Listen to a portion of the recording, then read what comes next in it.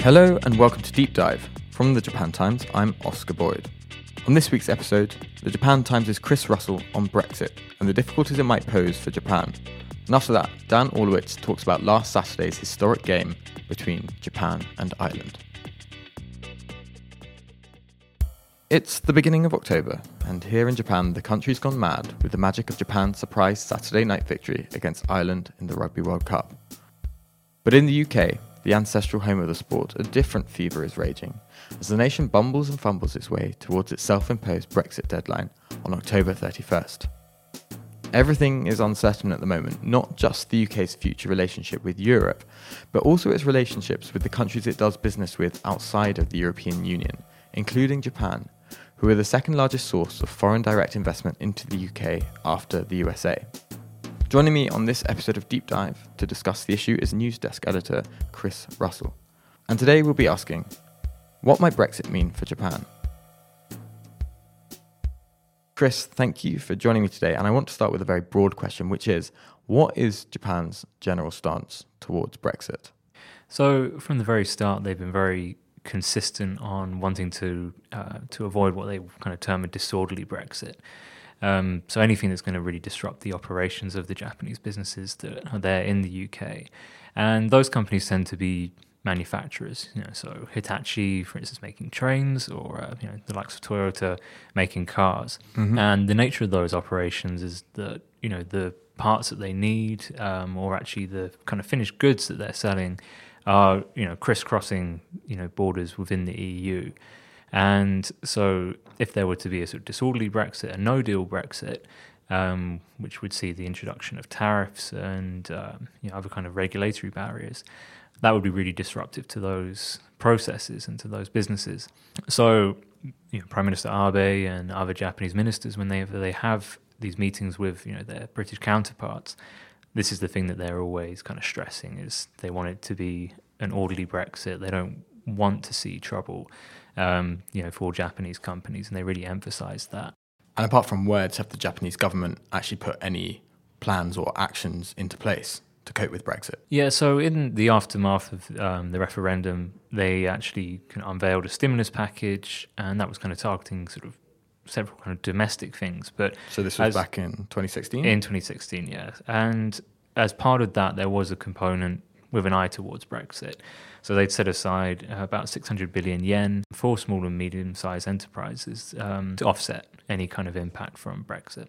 And what kind of arrangement do the UK and Japan have at the moment in terms of their trade? So this changed fairly recently. On February the 1st, a new EU-Japan economic partnership agreement came into effect. And that kind of liberalised quotas and tariffs on things such as cheese, beef, wine. Also had an effect on services, for instance, telecoms, finance, transport, e-commerce, and also kind of opened up access for European businesses to kind of bid for public procurement projects in several big Japanese cities. And because the UK is part of the EU, at least for now, it trades with Japan under this economic partnership, or EPA, along with all the other 27 members of the EU. Yeah. And, even though this coming into force comes well after the referendum date, the UK still hasn't Brexited yet. It's still a European Union member, right? So although the UK is still very much on track to leave the European Union, this is a deal that it's still benefiting from. And when it came into effect, the UK government, by their own estimates, thought this is going to bring a £3 billion boost to the economy in the long run. And the kind of things that they thought were really going to benefit from this, agricultural products. So that's the kind of the beef and the cheese that I mentioned earlier, but also things like cars. Although perhaps a lot of people don't necessarily think of the UK as being this kind of major car building nation in the way they would with, say, the US or Japan, there are a number of kind of still important car makers out there, such as Jaguar Land Rover and Aston Martin. Mr. Bond. James Bond. And Aston Martin, 2 years ago, they unveiled a £500 million investment in the Japanese market. They have a very fancy kind of a brand showroom in the upscale Aoyama district of Tokyo. It's very nice. So, these companies, they have a strong presence here and they're looking to make that stronger. So right now they're going to benefit from that EPA. But depending on the way in which the UK leaves the EU, perhaps the benefits of the access to that agreement could go overnight.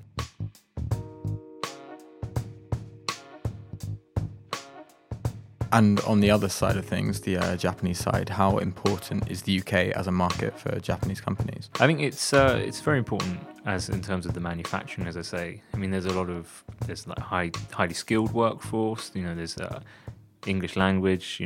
That is the global language of business.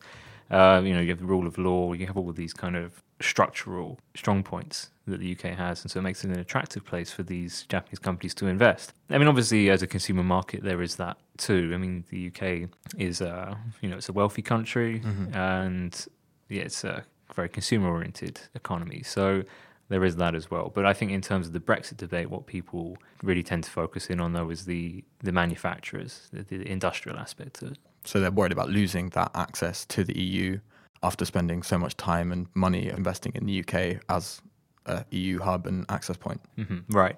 And also just by being a member of the customs union and the single market, the way that allows for the free flow of trade and goods, people, that's actually fundamental to the way in which these companies operate. So they use this thing called just-in-time manufacturing. Let's say your car, right? Long before you get to your finished car, the different components, the different parts that make up that vehicle, they might actually be crisscrossing, EU borders several times. So it's not just about kind of tariffs and higher costs. It's also actually just disrupting the whole way that they work.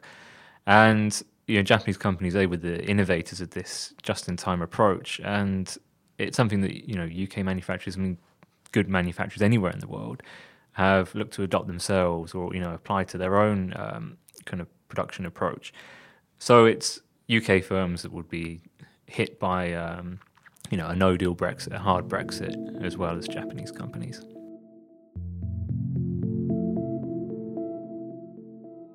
So far, we've established that Britain is currently trading with Japan under the EU-Japan Economic Partnership Agreement, or EPA, that came into force in February 2019. But Brexit threatens to put an end to Britain's involvement in that partnership as soon as it decides it's actually going to leave the European Union. So I want to move next to actually talking about those Brexit proceedings. Obviously, this summer saw the UK Prime Minister Theresa May resign, and she was replaced by Boris Johnson and a much more Eurosceptic cabinet. So yeah, where are we in those Brexit proceedings at the moment? Sure. So Theresa May, she negotiated a deal with the EU, but that was rejected 3 times by Parliament. It is clear that the House does not support this deal, but tonight's vote tells us nothing about what it does support. Nothing about how. And that could still be revived in some way, but I think for the time being is still basically seen as kind of being dead in the water. And Theresa May eventually stood down because of her inability to break this Brexit logjam, and Boris Johnson took over as Prime Minister. And when he took over, he took on a much more anti-EU, less conciliatory tone. Yeah, he's been a lot more confrontational, shall we say. His whole thing is in Brexit, let's get this done. We're going to leave on the 31st of October, come what may, even if that means a no deal. So there's negotiations ongoing, although I think, depending on which commentators you look to, the seriousness of those negotiations is sometimes questioned. But apart from that, the Parliament is also trying to work to kind of close down Boris Johnson's options in terms of pursuing no deal. So what was called the Benn Bill was passed recently, and that compels Boris Johnson to ask the EU for an extension to the Brexit process at the EU Council meeting on October the 19th. Can you make a promise today to the British public that you will not go back to Brussels and ask for another delay to Brexit? Yes. And sorry. I can. And would you I'd rather be dead in a ditch. So you would resign first, Prime Minister, rather than go and ask for that delay? Now, Boris Johnson and other kind of senior Conservative lawmakers are kind of reportedly looking for ways around this, and quite how that might pan out, we can't say at the moment. So does this Benn bill effectively take no-deal Brexit off the table, at least in the short term? No, absolutely not. So even if Boris Johnson was to comply with the law, the UK is still at the mercy of the EU 27, the remaining EU members, and it only takes one of them to veto an extension. So, I mean, let's just say, for instance, France had enough of this whole process, and who could blame them? So they may then just veto that extension, and then the UK will be on course for a no-deal Brexit on the 31st.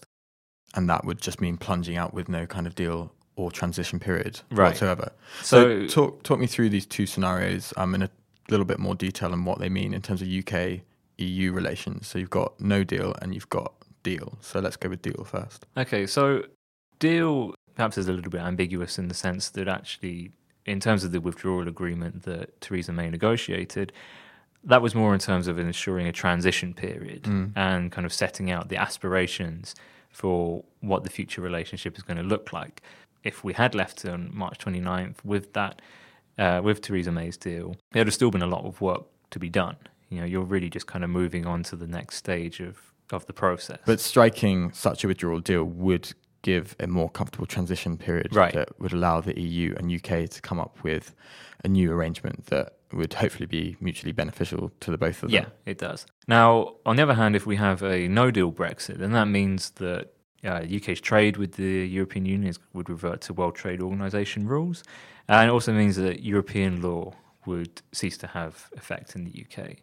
And that obviously covers a wide variety of areas. It's very important in terms of the regulatory alignment, which is so key to trade.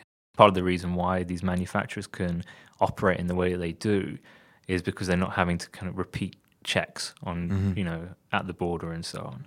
And so it's really integral to those smooth kind of manufacturing processes. So by leaving with no deal, you'd have tariffs raised to World Trade Organization tariff levels, which are much higher than the current levels, and also introduce custom checks at the borders that would pose a serious challenge to those just-in-time manufacturing processes that many Japanese manufacturers rely on in the UK. And it would also happen overnight, which would mean the UK and the companies working there would have no transition period or time to adjust to any kind of new arrangement. Yeah, exactly.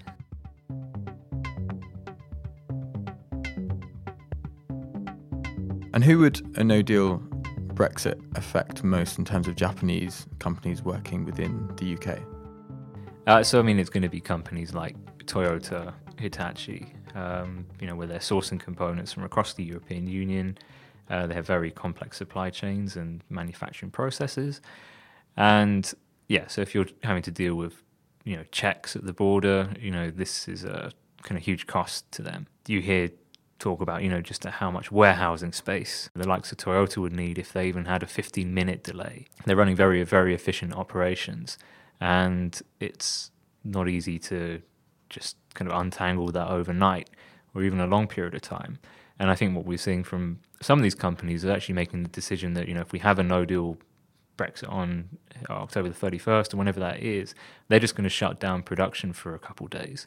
It actually makes more business sense for them to just stop working than trying to grind their way through this whole process. And kind of allow them some time to recuperate and kind of calculate what their next steps are. A bit of breathing space and so on, yeah. I see. And what about non-manufacturers? Yeah, so services is quite different, and I think we kind of get a sense of this from the fact that, say, NTT actually recently chose London as its European headquarters, which I think on the face of it, people think is kind of flying in the face of this Brexit situation that we see. But services, by and large, are probably going to see much less impact from Brexit. The only areas where you might see that was kind of regulated services, and the big one there for the UK is financial services. Already a lot of Japanese banks have moved operations into the EU. So for services, it's less of a concern. I mean, maybe if you have a no-deal Brexit, if that is as damaging economically as people predict, in the way that would kind of cascade through the system, through the economic system, then you're obviously going to see some effects there. Perhaps in the long run, in terms of just access to labour, getting the skilled and talented people you need. Obviously, that's a lot easier right now with the EU single market because, if I'm a Japanese bank and I want to hire this really great Italian banker, then it's very simple for them to just go to London and start working. Or vice versa, if they want to move some of their London staff over to Italy or France or wherever. Or vice versa. So it really, on that front, it really depends on quite where the UK's immigration system lands. I mean, I think perhaps for someone that skilled, maybe it still wouldn't be that much of a problem. But, still with that labour issue, we're talking about manufacturers, to go back to them, obviously that's going to be probably a much tougher thing for them to deal with.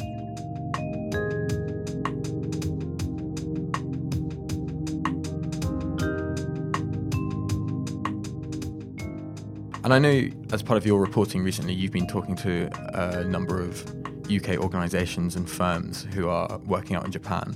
What kind of effects might those groups see as a result of a deal or a no-deal Brexit? A big one for people is this potential loss of the EU-Japan EPA.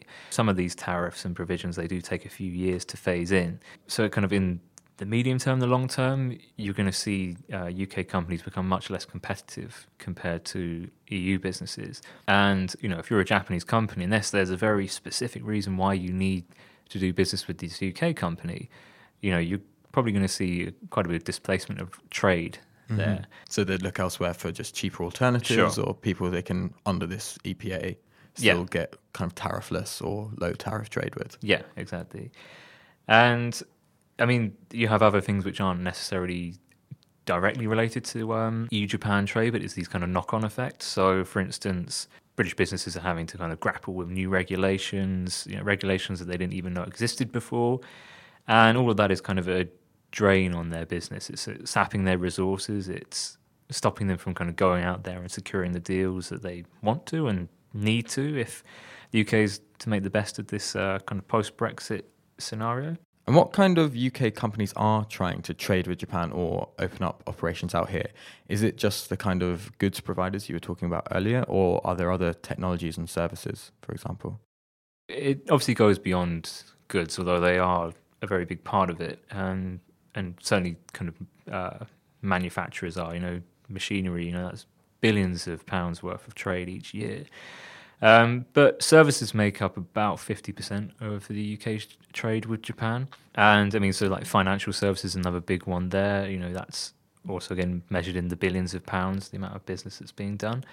And there are also kind of, I guess, more emerging sectors that people are kind of looking towards. So kind of related to financial services, but fintech would be one of them. Artificial intelligence, life sciences. Japan has a quickly aging society. In the UK too does to an extent, so there's kind of some complementary conditions, shall we say, there. And for a UK company that can kind of prove their service or their product in the UK, obviously Japan is going to be an appealing market for them as well. And one UK sector that I thought was really interesting that's trying to establish a strong foothold here is the nuclear decommissioning sector. Sure, yeah, and actually those efforts have been ongoing for a while. So the UK was kind of, I think, the first country to really sort of confront this problem of nuclear decommissioning, and so have a lot of kind of expertise there. And so through that, there have been various kind of partnerships. I believe TEPCO, are sort of somewhat regularly going over to the UK in order to kind of try and absorb some of the sort of best practice and know-how. And kind of on a related note, renewables is another kind of promising sector. So, the UK is a world leader, or if not the world leader in wind power, offshore wind power generation. And so you have a lot of Japanese companies wanting to have a look at that. And then when they try and bring that know-how back to Japan, often there may well be some kind of business deal for a UK firm in tow. So those kind of exchanges can also be sort of lucrative in the long run.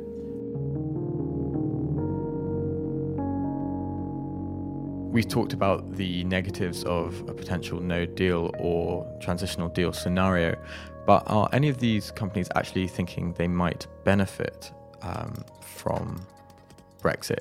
Yeah, I think it's kind of hard to say at this point because we don't know what a future UK-Japan trade deal looks like, and there's kind of several reasons for that. And I think it's worth pointing out here that there won't be a deal in time for October the 31st. That's not least because while the UK is a member of the European Union, it can't actually negotiate trade deals.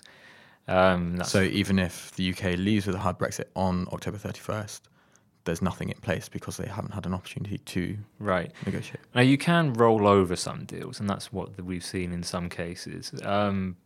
For Japan, that was not the approach pursued. And I think that's because the UK is obviously hoping it can get something a little bit more in certain sectors. But in addition, so quite apart from inability to negotiate, the UK has only just recently opened up public consultations for the trade deal, and so that's going to run until early November. So you can see there's not going to be something there just yet. And we know that trade deals are complicated. I think even when you've got a basis for one in the form of the EPA, these are not simple issues. I mean, we can look at Japan's negotiations with the US, and I think that's kind of widely viewed as having been, a fast negotiation. Yet that's still taking months, and there are actually still several question marks about that. Mm-hmm. So I think that kind of gives us a sense of scale, perhaps, in terms of what we might be looking at. The other route that has been kind of floated is the idea of the UK joining the Trans-Pacific Partnership. So this is a really massive multilateral trade deal that was negotiated and kind of finalised under President Obama's term, although Trump then withdrew the US from it. And Japan was very instrumental in kind of getting that back on track. And that, kind of massively liberalises trade. It has a lot of provisions in terms of like non-tariff barriers and the like. So if the UK were to be able to join that, that would also be a significant step, and actually I think would offset a lot of the loss from the EU-Japan EPA. But no country has joined the TPP yet, apart from the original members. So it's kind of uncharted ground, and again, that's in some ways more complicated because you're not just negotiating bilaterally at that point, you're negotiating with 11 countries.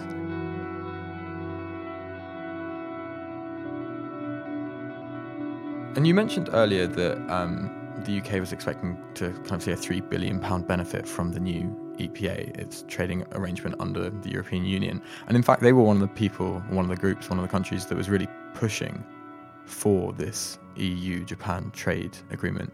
So it kind of begs the question, is any of it actually worth it? Yeah, and it's a complicated one. I mean, as I said, we have to kind of see what kind of comes of this deal. But I think for certain sectors, we can possibly say that it won't be worth it. So, for instance, if we look at agricultural products, so just earlier this year, a long-standing Japanese ban on British beef and lamb was lifted. And this was kind of, I think, a long-term goal for the UK government and for the British farming sector. So it was a real victory when that happened. And that was the original ban was because of foot and mouth. Yes, because of mad cow disease. Mad cow disease. Yeah. And so, I mean, the government was projecting, £127 million boost over the first 5 years because of this. But, to speak to the National Farmers Union, what they're kind of saying is that if we drop out of the European Union in a no-deal Brexit, then actually to lose out on the EPA, it almost undermines, purported benefits of the easing of the ban.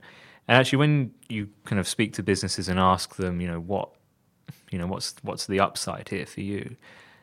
Often it kind of comes back to a sort of conversation about mentality, and it's this idea of prompting people to look beyond the European market, looking to places further away, to Asia, which is obviously like a very fast-growing region, and really seizing that opportunity, and also.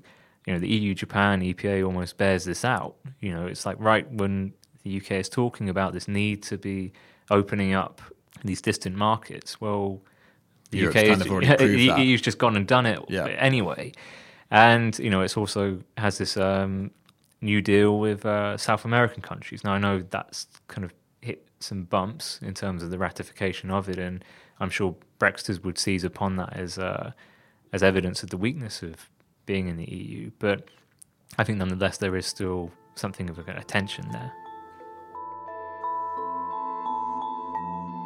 So to wrap things up a bit, I know that the UK can't start negotiating a trade deal until it does, in fact, leave the European Union properly. But even with that being said, what kind of anticipatory measures have we seen from the UK in regards to any kind of potential future deal with Japan? So recently, the UK's Trade Minister, Liz Truss, was in Japan, and she had a meeting with newly appointed Foreign Minister Toshimitsu Motegi. And, in her comments afterwards, Liz Truss was kind of emphasising, the fact that they really want to make progress in terms of these, so-called modern sectors such as AI and financial services. But as I say, there's only so much they can do at this point. In terms of the more kind of meaningful action, there was an exchange of letters of mutual recognition, which basically means that if there was a no-deal Brexit, Japan and the UK agree to recognise standards or each other's standards in a few areas. So that's kind of medicines, electrical goods, chemicals, telecoms equipment. So that reduces gets rid of the checks for things covered by that. So I think that was quite a kind of positive, concrete outcome of that visit. So we've had some concrete action with that exchange of mutual letters, and it does seem like Japan is overall quite supportive of the UK as it goes through Brexit, whatever form that may take. But what impact do you think Brexit might have on the overall relationship, not just in terms of trade, between Japan and the UK? In terms of what we're seeing now, I don't think there's really an impact. For the past few years, Japan and the UK have been doing what is called 2+2 talks, so it's meetings between the countries' defence and foreign ministers. So that's one thing you have in terms of the cooperation. Also, the UK and Japan militaries have engaged in joint exercises. There's been a declaration on security cooperation in 2017, and just kind of more generally, I think both countries have a shared interest in maintaining this so-called liberal rules-based international order. They're both stakeholders in that, and kind of more specifically, there are a number of issues where there's kind of scope for cooperation or there's overlapping interests. So, for instance, freedom of navigation in the South China Sea, the whole Iran issue. So I think certainly in the short to mid-term, we shouldn't really expect too much of a change. But obviously, the way that Brexit might pan out, that is the question mark, and maybe longer term, I don't know, that's a little bit harder to say. Well, Chris, thank you very much for joining us today. No, thank you, Oscar. That was the Japan Times' Chris Russell, and you can see more from him online at japantimes.co.jp. Now, joining me from the sports desk is Dan Orlowitz, who's been covering the Rugby World Cup and had the great fortune to be there at Saturday night's game between Ireland and Japan. Dan, welcome to the studio. What happened, and how was it? Japan won. Japan won in one of the most shocking ways I can imagine they could win. They kept it very close in the first half, went into halftime trailing 12-9, which at the time you look at the scoreboard, you see Ireland, world number 2, only up by 3 points. You figure either they're going to switch into third gear and pull away in the second half, or something crazy is going to happen. And indeed, something crazy happened.